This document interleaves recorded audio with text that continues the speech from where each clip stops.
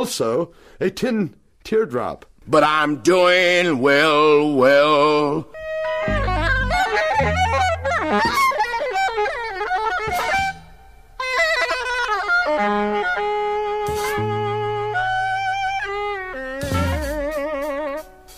I run on laser beam. Store sale!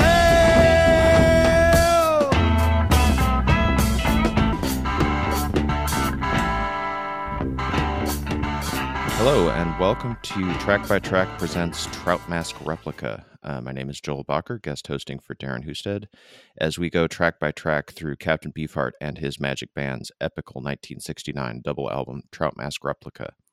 Today we are discussing Hair Pie Bake 2, which is track 14 of the album, track 1, side 3, if you're listening to it on vinyl. This was recorded at Whitney Studios in Glendale, California in March of 1969. It was produced by Frank Zappa. The personnel on this track are Bill Harkleroad, a.k.a. Zoothorn Rollo on guitar, Jeff Cotton, a.k.a. Antenna Jimmy Siemens on guitar, Mark Boston, a.k.a. Rocket Morton on bass, John French, a.k.a. Drumbo on the drums, and Don Van Vliet shaking the sleigh bells at the end. This is an instrumental track, so there is no contribution from Van Vliet on vocals or on saxophone on this track. According to John French's book, it is, however, him shaking the sleigh bells at the end, so credit where credit is due. The length of the track is 2 minutes and 23 seconds. And my guest today is Ben Waters. Ben, how are you doing today? I'm fine, Joel. Great to be here. It is a great pleasure to talk to you. Great pleasure to talk to you. Thank you for being on the show. Pleasure, mate. So I was introduced to Ben via email. Ben was introduced to me as a person who has worked with former Magic Band members. He is a musician who has done Beefheart covers, has done an album-length cover of the Spotlight Kid called Messin' with the Kid. So clearly, I believe you said you'd seen Beefheart and the Magic Band live 6 times. So clearly this music has been a pretty big part of your life. Yeah, I've seen Beefheart and the Magic Band 6 times, but I've also seen the reformed Magic Band about 8 times. So wow.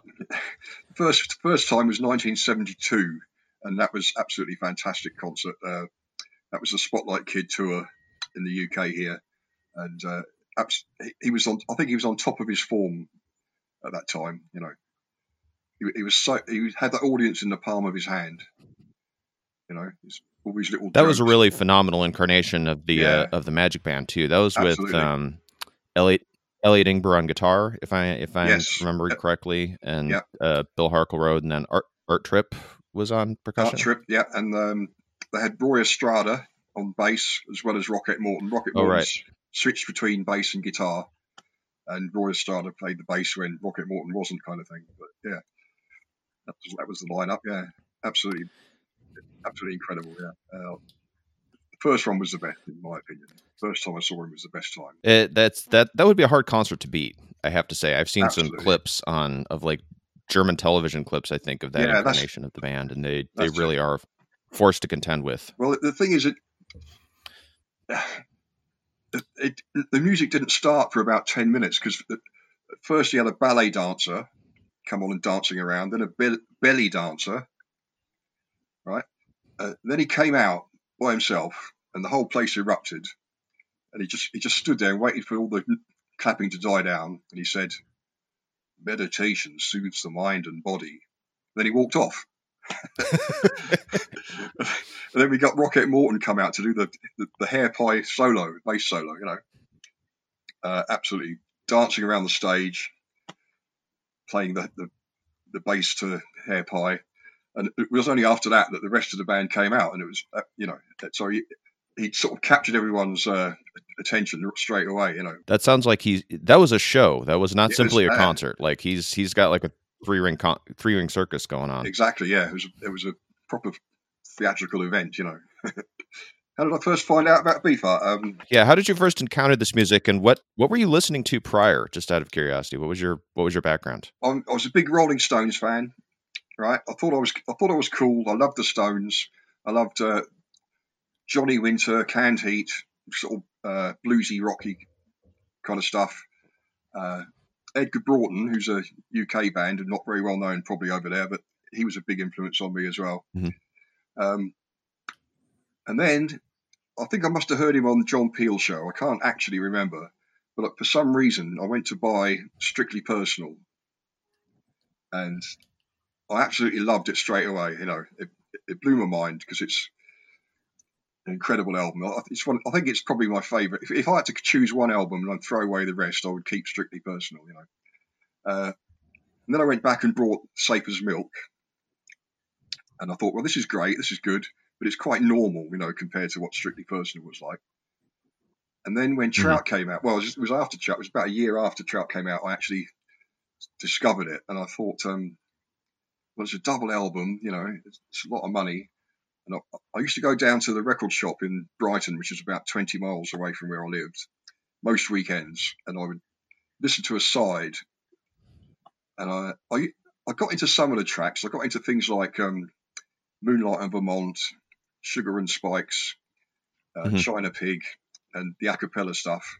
I got that straight away. But the rest of the stuff, I thought, well, this is just sounds like a mad jumble, And it wasn't until I'd been there about 3 or 4 times to listen to the different side that it started to grow on me, and I bought it, And if I can go on to why I've chosen Hair Pie, because Hair Pie Baked 2, because when I played that and I listened to it, it suddenly clicked. I suddenly realised that all these parts actually fitted together in a really incredible way.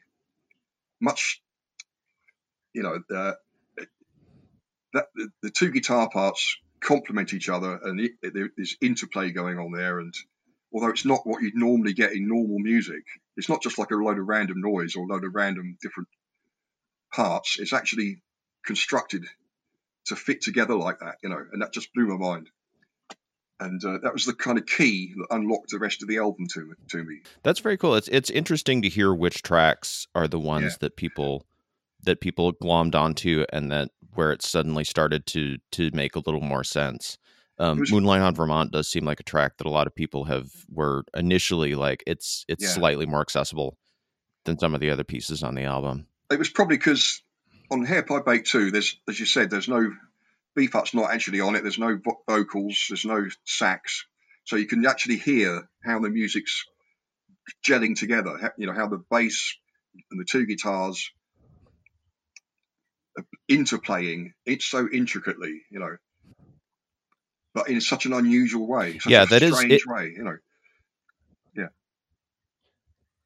It is fascinating to hear. I mean, many years after I first got the album and heard it, I heard the instrumental rehearsal tracks of the bands performing the stuff without vocals from the recorded at the Trout House in Woodland Hills. And even then, having heard the album a billion times, possibly a slight exaggeration, but close to a billion times, it's eye-opening to hear it without the 600-pound gorilla of his voice and his saxophone over it. You really can hear the amount of effort that the band is putting into making these utterly unique compositions work and fit together. There's something about, I know the tracks you mean, they're on that Grow Thins box set, and you can program that to follow the sequence of the album if you want, So I did that once, and I tried singing along to it like karaoke, and it's impossible to sing those words and to that music without laughing your head off. It cracked me up. I just couldn't stop laughing because it's just so audacious, the way he fits those, those poems or lyrics into that music. It really is. My friend David, who's guested on a couple of episodes of this podcast, always marvels at his ability to. The first thing he heard, because he had never heard the album before when I asked him to guest, and so I loaned it to him. And the first thing he said to me is, "How is he able to sing over that?" Yeah. Just the ability to pick up and touch down at the right moments, when evidently he was mostly just listening to it through the leakage that was coming from the recording booth. Yeah, is a pretty remarkable performance. Yes, exactly. That's another point, Joel. It's been said that he'd never used headphones. And I believe that. but he knew what he was doing. He wasn't just randomly. Well, on some tracks, perhaps he was, like Neon Meat Dream or Old Farted Play. He was just kind of reciting. But on a lot of the tracks, he knew where he had to come in and where he not, and he knew where the music was going to change and where it wasn't, And to do that without actually hearing the music that loudly it proves to me that he was conscious of how it should all fit together, Yeah, exactly. The narrative of him as being simply kind of a savant is not entirely correct in that respect, because he really did. I mean, you listen to like when Big Joan sets up, the way his voice fits in with the music and picks up and touches down in the bits where the band kind of drops out, is rhythmically seems very precise, especially considering that he's possibly just feeling the vibration of the music from the recording room. Although one thing that's never really mentioned is I'm sure he heard the band rehearsing these songs a billion times. They always said that he didn't participate in rehearsal, but they all lived in the same house. He had to have heard them playing that music over and over again. The other thing about him playing it on the piano, John French and the group taking it away to polish it off. Yes, I'm sure they did do that, and I'm sure that they worked out, this has got to be an A, that's got to be a B, this has got to be 3/4, that's got to be 5/8 or whatever. But the actual parts, he meant them parts to go together that way, especially something like Hair Pie. There's no way he couldn't have taken a part from, say, Ella Guru and put it into Hair Pie. It wouldn't have worked. So that he was writing or composing on the piano parts that were meant to go together. He wasn't just bashing away, I don't think. Yeah, it was. It's. I'm trying to remember where I read it. It might have been in Eric Gudis's All About Jazz article that he was coming from it from the perspective of an untrained composer, like he couldn't read or write music, but at the same time, this music is all of a piece. Like he is. He was kind of finding it out by feel and finding out this part feels like it goes with this part and this part feels like it goes with that part. And it may, break every rule of established compositional method and tonality and what have you. But I don't have any doubt in my mind that he knew exactly what he wanted. Yeah. Yeah, that's what I think. Yeah. So at the guitar parts on this are an excellent example of that, because when the song kicks off, and I am not enough of a musician to be able to pick out what different time signatures they're playing in, but right channel guitar, which is I actually wrote according to John French, it on every track it is Bill Harkleroyd in the left channel, Jeff Cotton in the right channel. Okay. So that you can actually break down the parts that way, which is interesting. I didn't realize that until recently, but it sounds to me like left channel guitar is playing in a different time signature than right channel guitar, but they're doing it so that the one and the last beat are hitting at about the same point. So it's this polyrhythmic part.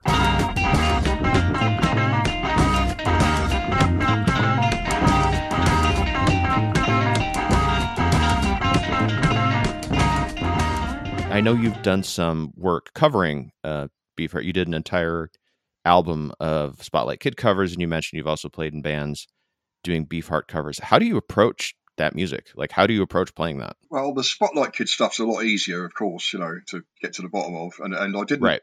I don't know if you've heard them yet. I know I sent them to you, but I didn't try and do them as they were on the album. I just tried to reinterpret them rather than copy them, But when we did, when we were in the band, we did stuff from pretty much throughout his career.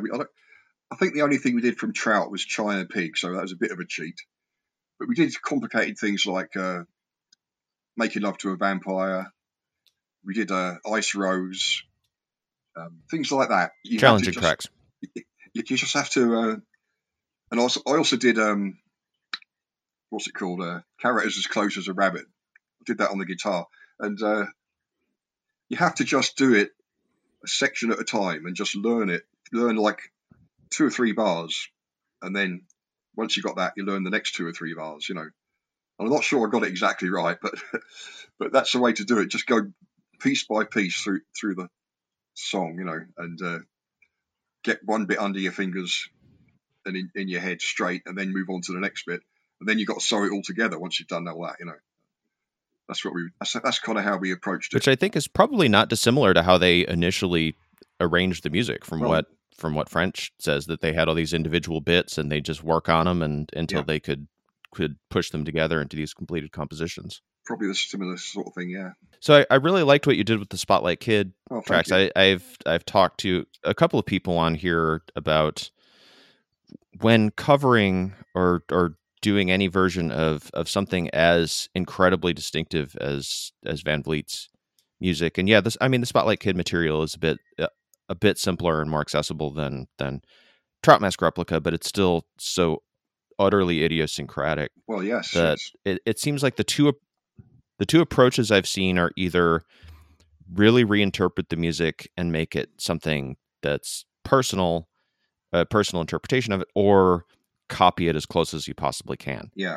And I tend to find the first approach much more interesting than someone simply doing there's technical skill involved, obviously, in doing a exact cover of one of those songs, but I can listen to the original. I think it's a lot more interesting to approach it from your own perspective and try to make it your own. What was it that brought you to the Spotlight Kid? Well, to try that. What happened with that was, it just occurred to me one day, because people often say about the Spotlight Kid, it was kind of a return to his blues kind of side, which it is in a way, Mm-hmm. And I thought to myself, it's not really blues, is it? I can see what people mean, but what if it actually was blues? I thought to myself, what if these songs were really in an alternate universe? What if they were really old blues songs done by the guys in the 20s and 30s on an acoustic guitar that Don had taken and rocked up, if you like, And Mm-hmm. what would they have sounded like if they were really old blues songs? So I tried to interpret them, and I took quite a lot of liberty with some of them to just make them sound like an old blues song on one guitar. That was my sort of premise for doing that whole album. So an alternative history where Blind Lemon Jefferson had written White Jam or something like that. Exactly. That's exactly what I'm getting at. Yeah, that's exactly what I was trying to get to. Well, that really comes through, and then that's a fantastic interpretation of those songs. Oh, thank you. Yeah. Well, as I say, I did it fairly quickly, and I could have done it a lot better if I'd taken a bit more time over it. But I'm quite happy with the idea of it anyway. And I'm a blues musician at the moment, and I play. Well, not at the moment. I don't play gigs, but I have been the last 10 years. No one's playing gigs right now. No, the last 10 years I've been solo acoustic guitar, and I do put in some of those songs from the Spotlight Kid in my set, and also to cover I Feel Like I Said, from Strictly Personal. I do my own version of that as well. So I'm trying to spread the word, nice. Even if it's not quite exactly what Beefheart actually did, You're proselytizing. Yeah, for Beefheart. I always try and lay a bit of Beefheart on people, What I've read in a couple of places, and I'd kind of like your opinion on this, is that Beefheart and the Magic Band were always a little bigger in England than they got in the United States. That there was a little more of a fan base there than there was here, at least in the post Trout Mask years. Most likely down to John Peel, because he was such a big fan. Mm-hmm. And he played a lot of, every time a new Beefheart album came out, he would play it, play the whole side, play a side one night and another side the next night. And he'd, from sort of Trout Mask onwards, he was a champion of Beefheart on the radio. And he was very, very popular DJ. I mean, anyone that was into music that wasn't, top 20 chart music, listened to John Peel, and he influenced a lot of people. He introduced a lot of acts that people would not have otherwise heard of. And I think that built up, a sort of fan base for Beefheart in the UK. And yes, his albums did chart over here, not top of the charts or anything, but they did get in, whereas in the States, I don't think they even got in the charts, And his concerts, when he came over, because everyone was everyone was sort of anticipating what's, Beefheart's coming over, I've got to go, And so there was a big kind of buzz, not amongst those who knew, you know what I mean. Either Right. you know what Beefheart's about or you don't. But if you've got into Beefheart, then you're going to be pumped up if he's coming over from America to play a show, and you're going to be there. Yeah, I'm struggling to think if there's any figure in American radio history who would be analogous to John Peel. I don't think we have anyone over here who, well, for starters, you have fewer radio stations, so there was Right. something of a limit on what people could be listening to. But I can't think of any large scale, and I will probably be corrected on this on the internet. And if you know of someone, please tell me, because I'd love to listen to their show. But Well, someone who has like a large scale following. I can't think go of ahead. anyone these days, but people like Wolfman Jack back in the early '60s. Oh, sure. Possibly, Wolfman Jack. He was a Beefheart fan as well, Yeah, he broke Diddy Wah Diddy, the right, first okay. single that he was pushing it on West Coast radio stations. So at some point or another, you ended up playing with Mark Boston, aka Rocket Absolutely, Morton, yeah, and yeah. I'd love to hear how that came about. Okay, well, it's a bit of a long story. I'll try and shorten it as much as I can, but I've got to give you the whole picture.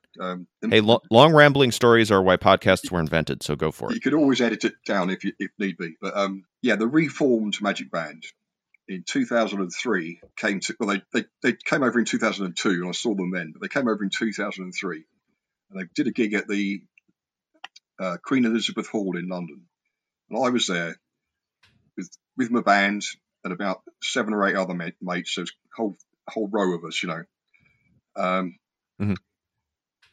The support band were the Fall, and after they'd finished, I just went out into the lobby just to get a bit of fresh air, just to sort of psych myself up for the Magic Band, I was just standing there in the lobby, minding my own business, Mm-hmm. and a guy comes up to me. I didn't recognise him. He came up to me and he said, "Are you Ben Waters?"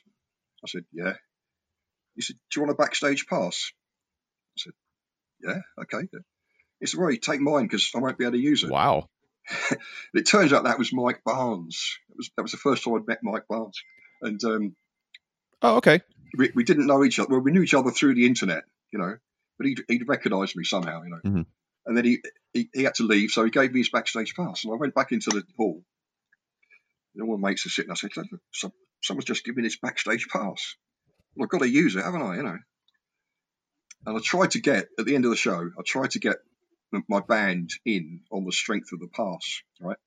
But the security guy was having none of it. He said, "No, one pass, one person." Right?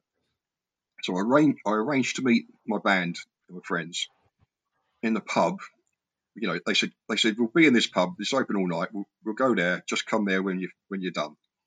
Okay. So I went in, and there was the Magic Band, and there was quite a lot of people, music business types. There was radio people, magazine people, promoters. There's a few fans, but most of them were sort of business people. And I got to speak to all the Magic Band. They were walking around just conversating with everybody, and got to speak to them all. But speaking to Rockette, we clicked. We hit it off, and the longest and friendliest conversations were with him. And I talked to him for a few minutes, and then someone else would come up and want to talk to him, so I'd move out of the way. But we kept coming back together every time there was a chance, and him and me were both free. We'd come back together and keep continuing our conversation. And I was telling him about the band and how a big, because I was a bass player then, right? And I was telling him how much an influence it was on me, and how inspired I was by him, and about the band and all that. And he was like, "Okay." And eventually, the Magic Band left the room after about an hour, and there was just a few people left by then, just finishing off the drink, the free drink. And I thought to myself, well, I've met my hero. I've had a big, long conversation with him. My life is complete, So I got ready to leave, and I was just making my way towards the door, and Rocket Morton comes back in the room. he looks around and he sees me and he comes over to me and he says, "Hey, Ben, I've been thinking, next time we come over, why don't we get together and make some music?" Just like that, right? Nice. I couldn't believe it. So I said, "Yeah, do you really mean it? You know, what do you really?" "Well, I wouldn't have said it if I didn't mean it, you know." So, oh, great. So we swapped email addresses and we agreed to keep in touch for the following year and organise something where we could do a jam, you know. So that was that, and I left the place and I made my way to the pub where all my band was and all my friends. And they were all drunk. Right? And I walked in there and they said, "Hey, Ben, how'd it go?" And I said, "Oh, it was great. Did you speak to them?" I said, "Yeah, I spoke to them all." And I said, "Guess what?" They said, "What?" "Rocket Morton wants to jam with us." They didn't believe me. They thought I was kidding.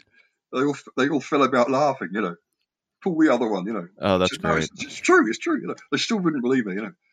But over the following year, we did keep in touch. And when they came on for the next tour, 2004, I saw them in Manchester and Rocket had put me on the guest list. So I got to go backstage with them then. And we finalised the details, and it just turned out by luck, you know, by fate, that the girl that he was staying with after the tour, he was going to do the tour and then stay a couple of weeks with this girl that he knew in England.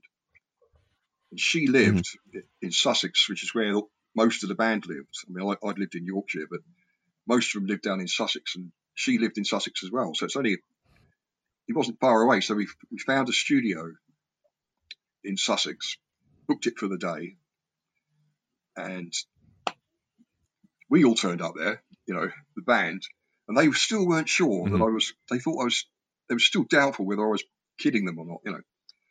I said, "No, it's true, he's coming, you know." And we got there at 9 and he was supposed to get there at 10. And it got to about 10 past 10 and they were all going, "He's not coming, you know. Nice one, Ben, you know." I said, "No, he's coming, you know." And I walked up to the road. We got him on the phone, you know, and I said, "You know, where are you coming? You know, where are you?" And he said, "Oh, yeah, we're on our way. We're nearly there." Well, just as he said that, I saw him drive up in his car with his girl, you know. Drove down to the studio, down the little track. And it wasn't until he actually got out of the car that my band really believed it was real, you know. Anyway, we got him set up in the studio, got us all set up, and we just jammed for most of the day from about 10:30 till about 4, just improvising, you know. So it's just a jam, you know. And That sounds like so much fun. he was such a nice guy. He was so friendly, so humble, gracious. He brought with him a load of tour posters, and he also signed them all. Gave, you know, probably about 50 tour posters he brought with him. Signed them all. Gave us all 10 each, you know, or whatever. Signed all their shirts. Posed for photographs with us afterwards, you know. And he went about 4, and we stayed in the studio doing the mixing down, you know, for another 2 or 3 hours. But when he was going, we said, "Well, look, you know, we're so grateful. Thanks so much for coming, and we hope you had a good time. We really feel so honoured to have you come and play with us." And he says, "No, the honour is all mine, man." You know, really gracious, really humble guy. Wow. You know, absolutely, yeah. And that's just about it. But the time I saw him in Manchester, you know, as I mentioned before, he put me on the guest list. I went backstage and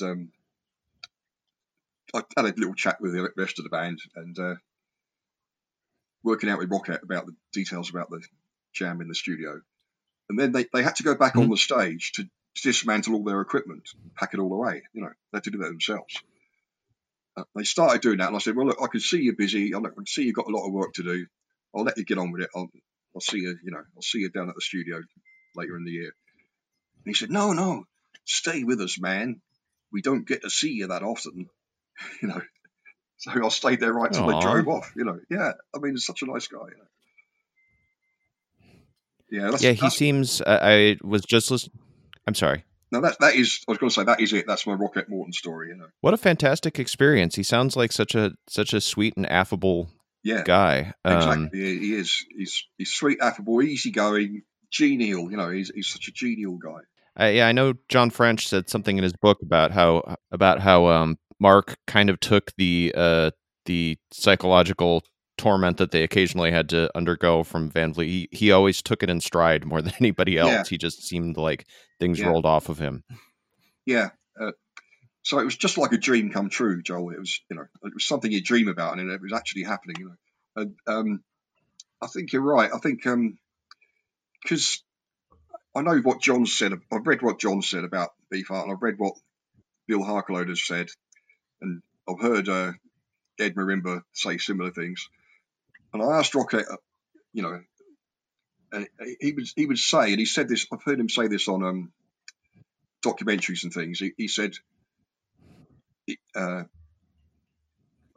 Don was a genius, and he really admired him, but he made it a lot more difficult than it needed to be. But that was about as deep as his criticism went.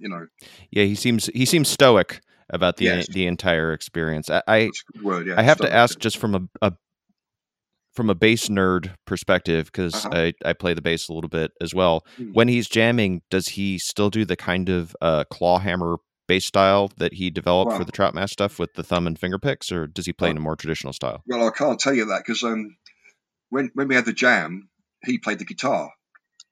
He plays slide guitar and standard tuning guitar. He had a Telecaster, and I was playing the bass. So I don't know. I didn't see him play the bass. I just saw he just played guitar with us. That is such a great story. Is that music just part of the personal collection of your band, or is that something that's available somewhere? Well, I've got it on CD. I think I've got the MP3 file somewhere. I could happily send it to you, but I will say it just sounds like six guys having a jam. It's nothing amazing. It's just nothing wrong with that. It's fun. We had a great time. We had a lot of fun, but it's just jammy. Six guys get together, and we didn't want to do any. Well, we did one song actually, which was one from our band repertoire, but the rest of the stuff, because we thought that was quite an easy one for Rocket to get the grips with. The rest of the stuff we just kind of, we start a riff and just jam on it, and till it petered out, So we did I think we did 5 or 6 tracks, quite long, about 7 or 8 minutes long tracks. Well, I would certainly love to hear it. I can't speak for you, but I'm so starved for live music at this point that I will happily listen to 6 guys jam with no direction, and I find myself looking at live performance footage of different bands like wistfully, like, oh, I remember those days when you could actually go into a crappy bar and drink some crappy beer and listen to a great band. And just I'm still reeling from the idea of a double bill of The Fall and the Magic Band. Yeah. How are The Fall as an opener? Well, I just have to ask. I wasn't impressed personally. I've never really got The Fall, to tell you the truth. I've never got what they're about, and to me, it just sounded very sludgy. It's very sludgy, and wasn't. They stick on a riff and they just play it, and Mark would sort of do his vocals over the top, and you'd walk around and turn people's amps up and down and things, and so the sound was changing all the time. I've never really been a fan, and I wasn't a fan after I'd seen them live. But what I will say about them is, I read his book, Mark E. Smith's autobiography, or whatever it was, Renegade it's called, and I thought that was hilarious. I really liked the book. He writes really well, and there was a lot of funny stuff in there. And I got the book, but I don't quite get the music. I have to keep trying a bit harder. I'll have to check out the book sometime. Yeah, Renegade. Well, I mean, Renegade. I saw The Fall twice. The first time I saw them, they came out, I think, 2 hours after they were actually supposed to take the stage. and then proceeded to play a brilliant but insanely long set. I think they played for like 2.5 hours or something. So it was close to 3 a.m. when I actually got out of the show. And then the second time I saw them, they came on right on time, played an uninspired 30-minute set, and walked off. Yeah, I guess. Everyone Go on, Joel. I'm sorry. Go ahead. I was going to say, I guess they're the kind of band that can have a good night or a bad night, and you've got to get them on the right night, Yeah, everyone I know of who had seen them live had said they were a very variable quantity when you saw them live. You never knew which version of The Fall you were going to get. Yeah. But, well, thank you so much for coming on the show and speaking with me about Hair Pie and about the influence of Captain Beefheart and Rocket Morton and this fantastic music. You mentioned that you're playing the blues. You're not able to play out live at the moment, unfortunately. But do you have a place where people can hear the music that you're making? Well, I've got a YouTube channel, a Facebook page, and it's under the name of Ben Blue Waters. Look up Ben Blue Waters. Ben Blue Waters. You look it up on YouTube or Facebook, and you can hear my music from there. It's old blues.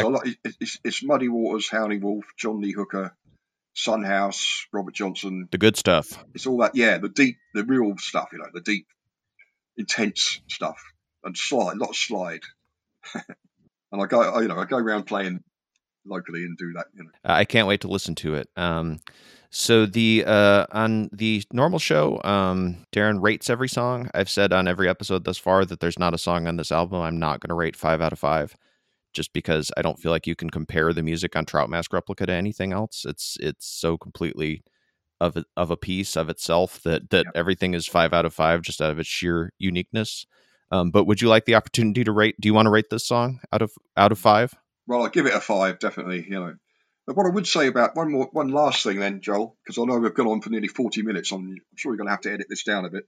But Trout was the first of its kind, And I always compare it to like an octopus, and it broke through the ice, and it's got all these tentacles, and it's writhing and writhing around, And then if you study it, you can eventually figure it out, or figure most of it out.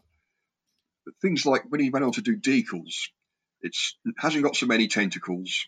It's not such a big, sliding beast. But it's more concise, focused and streamlined, But there's still things on Decals that I just can't figure out, Bits of Decals that just defy my brain, I love it. I love it to bits, But if it wasn't for Trout, we wouldn't have had Decals, So. That's such a fantastic comparison. One thing that's come up a lot in the different episodes of this that I've done is how natural and organic this music feels, despite its, or perhaps because of its complexity and uniqueness. That on Hair Pie, when one bit transitions to the next bit, it doesn't feel jarring and abrupt. It feels like this natural movement, but a natural movement that still feels kind of alien to standard music composition. And so I love the image of an octopus that's or an octofish, I suppose. Yes. That's such a perfect image for this album. So if people want to follow Track by Track on Twitter, it is @_Track by Track. If anybody wants to follow me on Twitter or Instagram, it's the same. It's @Joel A. Bakker. That's BAKKER. Ben, do you have any? I know you have your YouTube, the Ben Blue Waters. Do you have any socials that you want to promote as well? Yeah, Facebook, Ben Blue Waters, and Reverb Nation. If anyone still knows what that site is, it's a music site for musicians. I'm on that as well. Reverb Nation, Ben Blue Waters. Great. Thank you so much for your time, and thank you, audience, for listening.